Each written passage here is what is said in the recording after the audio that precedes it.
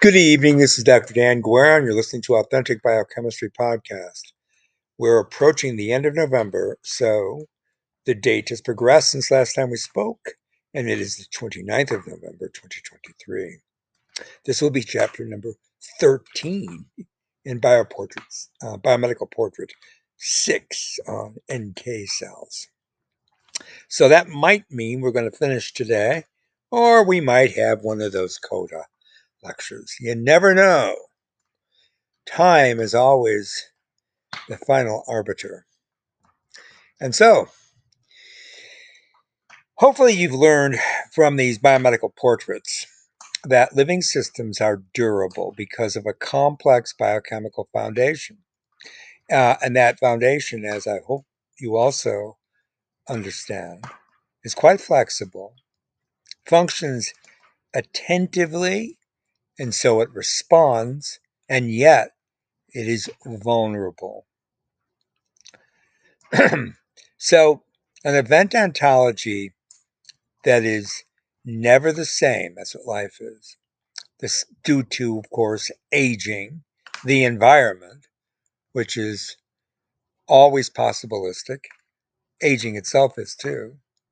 And then there's the immune surveillance system, perpetually under attack, and yet which functions specifically, as in lymphocytes like T cells and B cells, and generally like natural killer cells and macrophages or neutrophils. And it does so with high maintenance and with pretty well-structured biological fidelity. Now, I've always said that such a system will succeed until it is confronted with its temporal finality. So in other words, it'll work until it, doesn't work. And then it will be apprehended by natural senescence, necrosis, and death. And what we call disease is the natural arbiter of that conclusion, where one's time to come cannot be bargained with. So, back to senescence. Senescence, where cell division essentially ceases, senescence, which is linked to the temporal ontology of the living system, and how that temporal signature is altered by stress phenomena, is probably a tumor suppressive mechanism because it permanently arrests cells that may be at risk for higher rates of malignant transformation, some of which may be, for example, nucleotide level mutations. However, current evidence shows that senescent cells can nevertheless provide quite robust pathological effects within their microenvironment. And the most significant of that affectation is the acquisition of the senescence-associated secretory phenotype, SASP.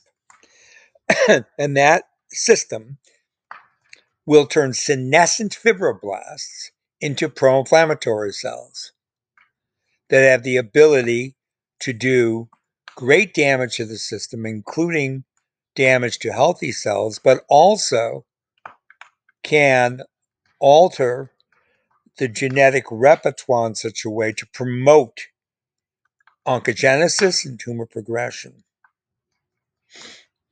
That's what I was leaving you with last time. So let's think about how this is playing out. Try to set up kind of like a spatiotemporal, if you like,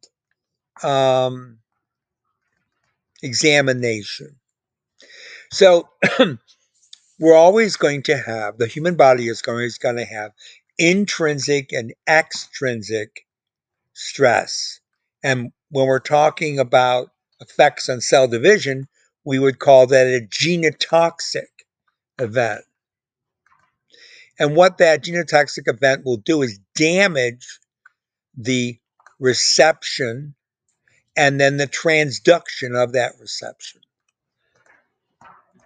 And that damage can lead to a rapid movement towards either autophagy, which would allow for arrest of all the normal metabolic activity, and then some kind of true to cell phenotype repair system. Now, when that happens, that will block, at least temporarily, remember these are all temporal events, such things as cancer and whatever pathology may have been insipid because of that stress response. But that arrest will not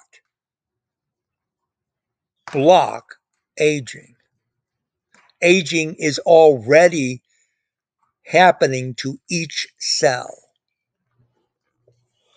And each cell has a certain limit after which it will not divide. So the only way that cells can be immortalized, such as in vitro in cell culture, is to feed them hormones and certain permutations of nutritional requirements. And even then, those cells, take them out of the minus 80 freezer and you grow them and you do a phenotype of them and you use them for your research, for example, a common thing in a biochem laboratory. Those cells, even though they're kept at minus 80 in a cryoprotected system, nevertheless go through variation. An old colleague of mine, Bill Scowcroft, was famous for coming up with the term somoclonal variation.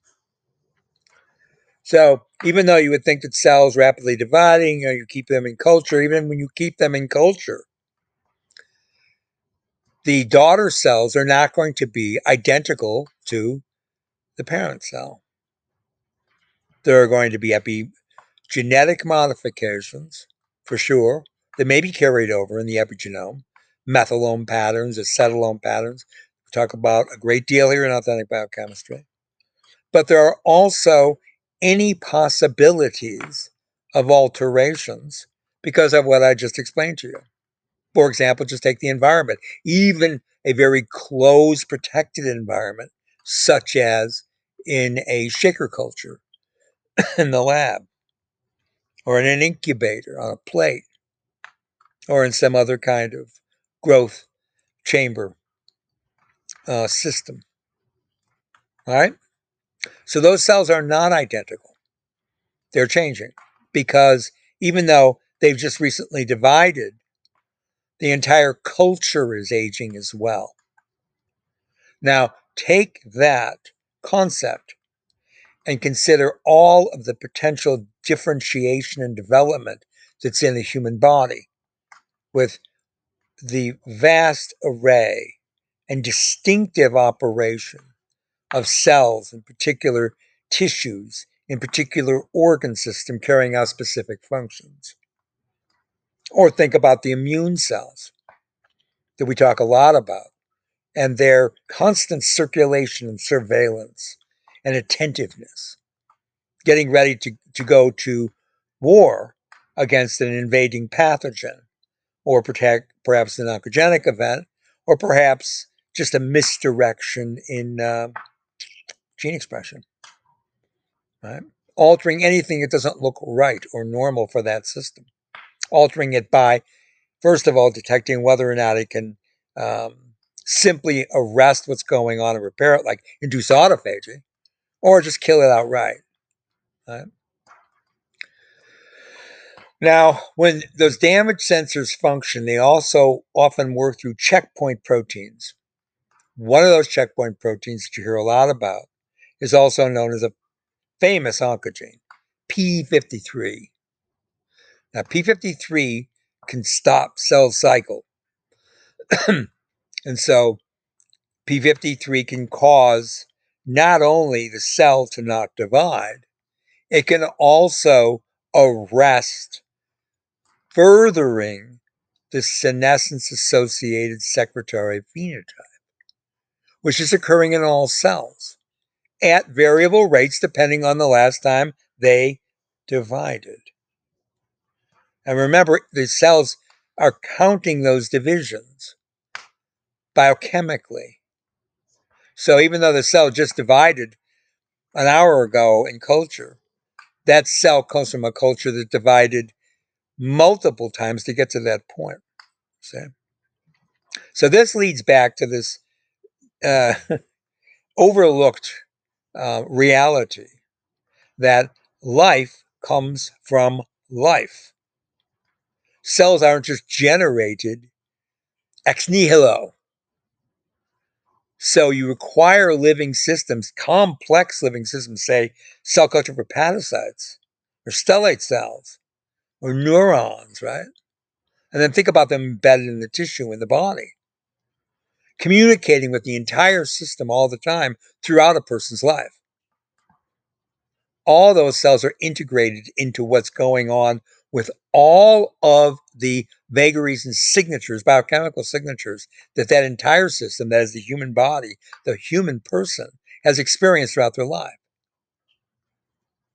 And all of those alterations can lead to some epigenetic modifications, which are inherited every time a cell divides, or which are erased well before the cell ever goes through a division.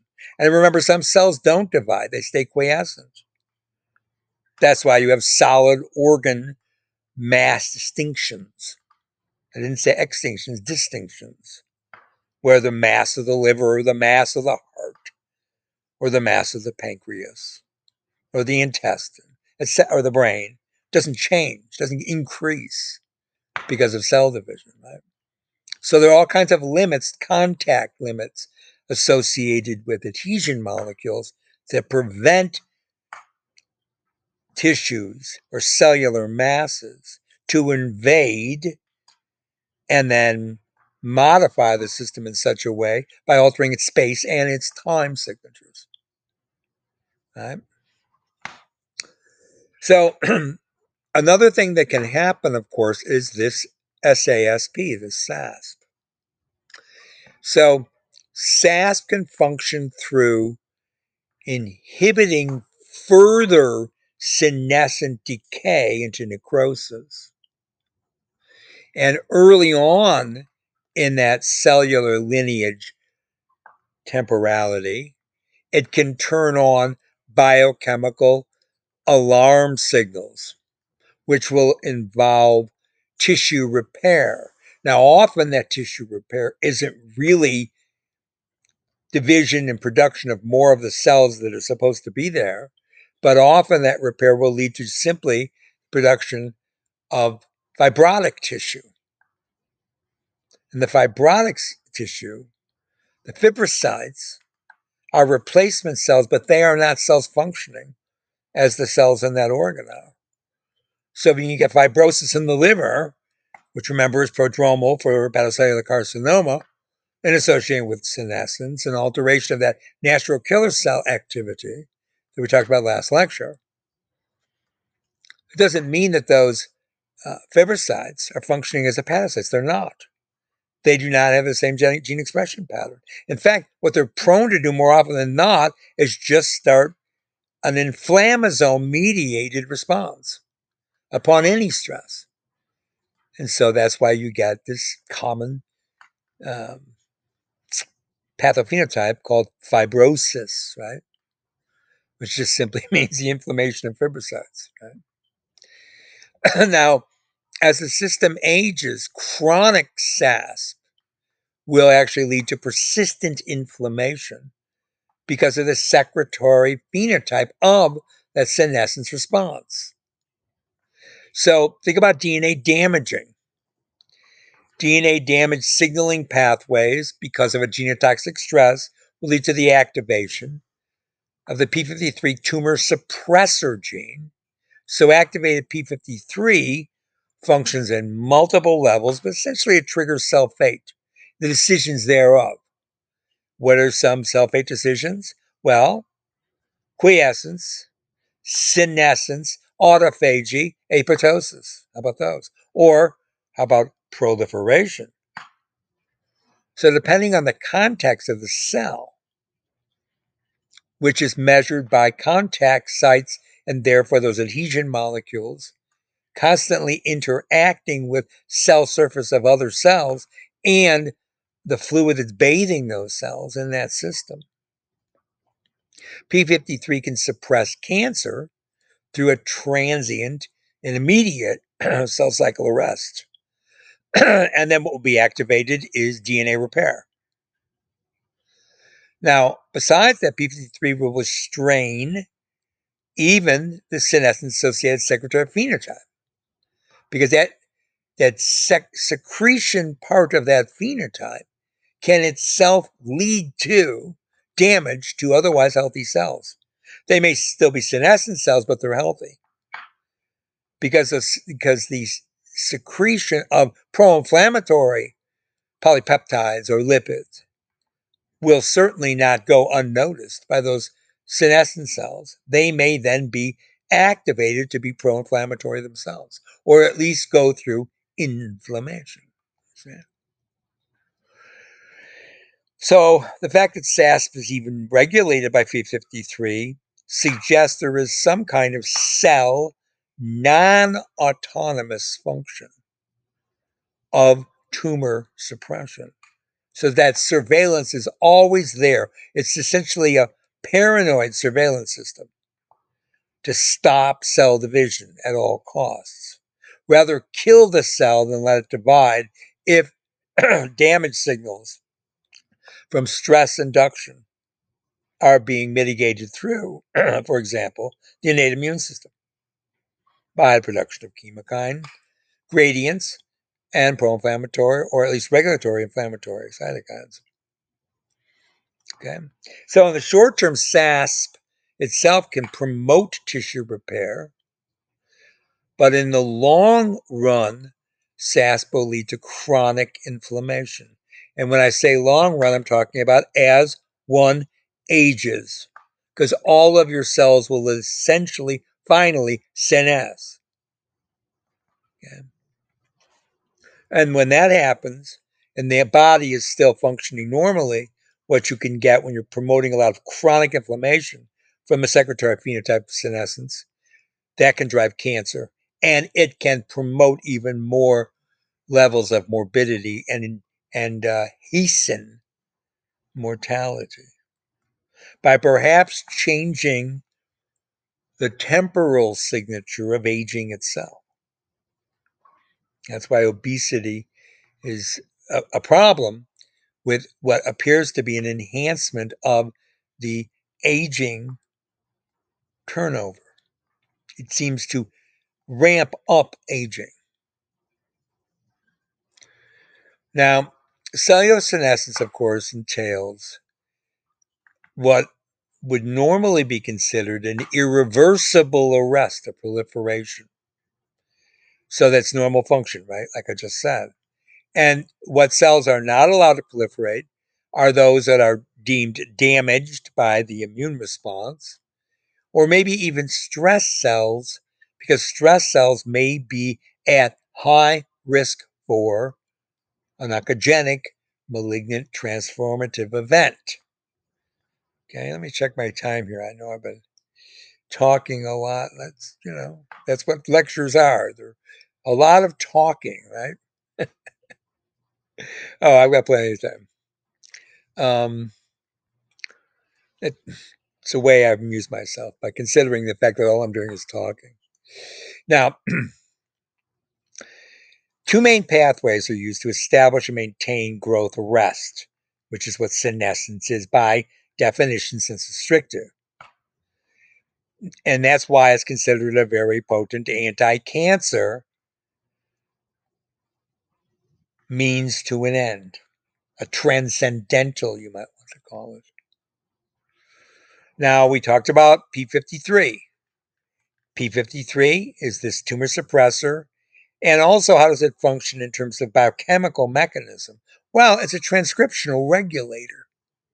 And it works with other proteins, as you know, hopefully from lectures you've heard me go through the whole cell cycle and all of the oncogenes, series of lectures I've done all within the last 6 months, I know. So what are the other genes? P21, that's a cyclin-dependent kinase, or a CDK, and that's also another cell cycle potential inhibitor. The other components of the pathway are being regulated by the P16INK4A. I call that INK4A because that's how it's spelled. Now, what is that protein doing? That's a tumor suppressor and a CDK cell cycle inhibitor. And then there's yet another protein. These are all the canonical ones. PRB. That's a tumor suppressor. That RB stands for retinoblastoma, by the way. And it's, of course, also another transcriptional regulator. So there are all kinds of stress stimuli that will trigger that cascade of polypeptide transcription, translation, activation, utilization in the cell. Some of the important stimulus for senescence will include this temporal signature, which was first described by a researcher named Hayflick. So it was back in the day, and when I was in graduate school, called the Hayflick limit. How many times does a mammalian cell divide as measured in cell culture? Maybe 26 times, maybe 27 times for mammalian cell, but that's really out at the farther reaches. After that, that's not at all. So you'll get this replicative senescence, and that's a result of one of the things I'm sure you've heard of too, telomere shortening. So replicative exhaustion can be the result of, so telomere attrition.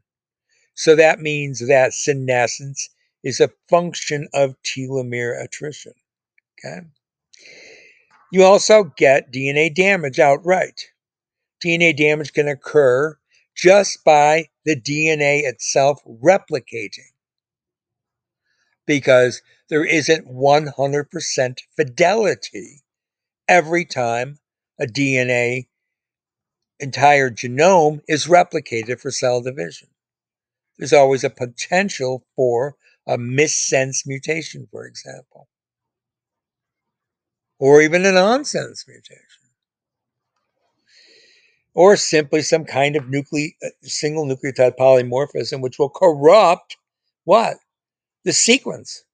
And if it corrupts the sequence, it's not in an intron, then the entire protein that would eventually be made after transcription and translation would be rubbish.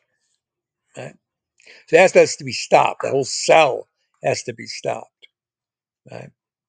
So cells can go through this DNA damage from just simply aging, but also from any kind of genotoxic event, which can be alterations, for example, in nutrition.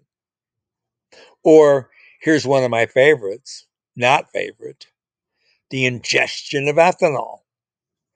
Ethanol is a genotoxin, amongst many other pathological attributes, such as the corruption of membrane fluidity. Okay. So, ionizing radiation, of course, non-ionizing radiation, heat, okay. Chemotherapeutic drugs will cause a great deal of DNA damage. So, doxorubicin, bleomycin, platinum-based drugs. How about immunotherapeutics? Absolutely can cause DNA damage. Because immunotherapeutics that may enhance the longevity of T cells by blocking programmed death, or the CTL4, could well be maintaining a T cell population or B cell to plasma cell population that have already been driven into some level of alteration of metabolism, which is inappropriate. And so those cells may be trying to go into cell cycle arrest, but they'll be constantly activated by the, if you want to consider it, the solution chemistry of the bathing buffer, which could be loaded with pro-inflammatory cytokines, chemokines, growth factors, and alteration of the matrix by matrix metalloproteases. Also, things like nucleotides and lipids simply in contact with cells can cause these alterations in activation. Okay, so immunotherapeutics are not benign in that regard. They have been shown to cause a great deal of DNA damage. What happens when you get DNA damage that's not repaired? A mutation. Do all mutations lead to cancers? No. But if you're going to get a cancer from a mutation, that's where it's going to start. So anyway, senescence can be the anti-tumor means to an end. You get an activation of oncogenes that are not the ones we talked about, but oncogenes like RAS and BRAF, which we have talked about. Now, those lead to oncogene-induced senescence. Yes. So once those genes are expressed, like RAS or BRAF, a high enough number to be able to measure by the apparatus that detects protein-protein contact or protein-lipid contact or protein turnover within a transmembrane domain, that will be sufficient for the cell to recognize those oncogenes are being generated, and that can drive the cell into immediate what's called oncogene-induced senescence, or OIS. Now, the mitochondrial function also, because it's directly linked to apoptosis, and the mitochondria has its own genome, and the mitochondrial genome and the nuclear genome are constantly in crosstalk because both genomes are needed to replicate. And the mitochondrial genome can actually replicate autonomously from the nuclear genome. Why do we know that? Well, there are more than one mitochondria in any given cell. And what other organelle did I tell you can also replicate autonomously in association with mitochondria? Who are the best A students? A students, not many, right? That would be the peroxisome, also autonomously replicates. Think what the peroxisome is up to, right? Part of what is up to is an endogenous immune response because of the production of hydrogen peroxide. That's correct. So the mitochondrial dysfunction associated senescence, which will lead to cell cycle arrest, is called the mitis arrest. Mitochondrial dysfunction associated senescence. You also get overall reactive oxygen stress, which will shut down cell cycle. And then if there's any alteration in the epigenetic authorship, such as an alteration in DNA methylation, alteration in histone lysine acetylation, can also immediately drive the cell into a senescent arrest because you're changing gene expression, fundamentally changing gene expression. Remember, epigenetic changes are here and now rapid alteration. They're superseding all the beautiful symphonic movement of transcription factors to arrive at a specific section of DNA, a response element in the promoter region or enhancer region of specific genes to turn them on, right? That's a very orchestrated, symphonic interaction where epigenetics, methylases will come in, or acetylases will come in. They're usually associated with transcriptional machinery anyway, and just start laying down methyl groups, bulky hydrophobic methyl groups, or laying down hydrophilic acetyl groups on histones, changing everything, changing all kinds of patterns, and not just DNA replication, but gene expression, right? Transcription rates. That's right. Looping the histones around, all the stuff I talked about in previous biomedical portraits, even rather recently. All right, so I'm going to stop there. We didn't talk specifically about natural killer cells, but I wanted to give you that as a prolegomena for the next couple of lectures we have for NK cells, and then we'll be finished. Dr. Dan Guerra, Authentic Biochemistry Podcast, 29 November 2023. Bye for now.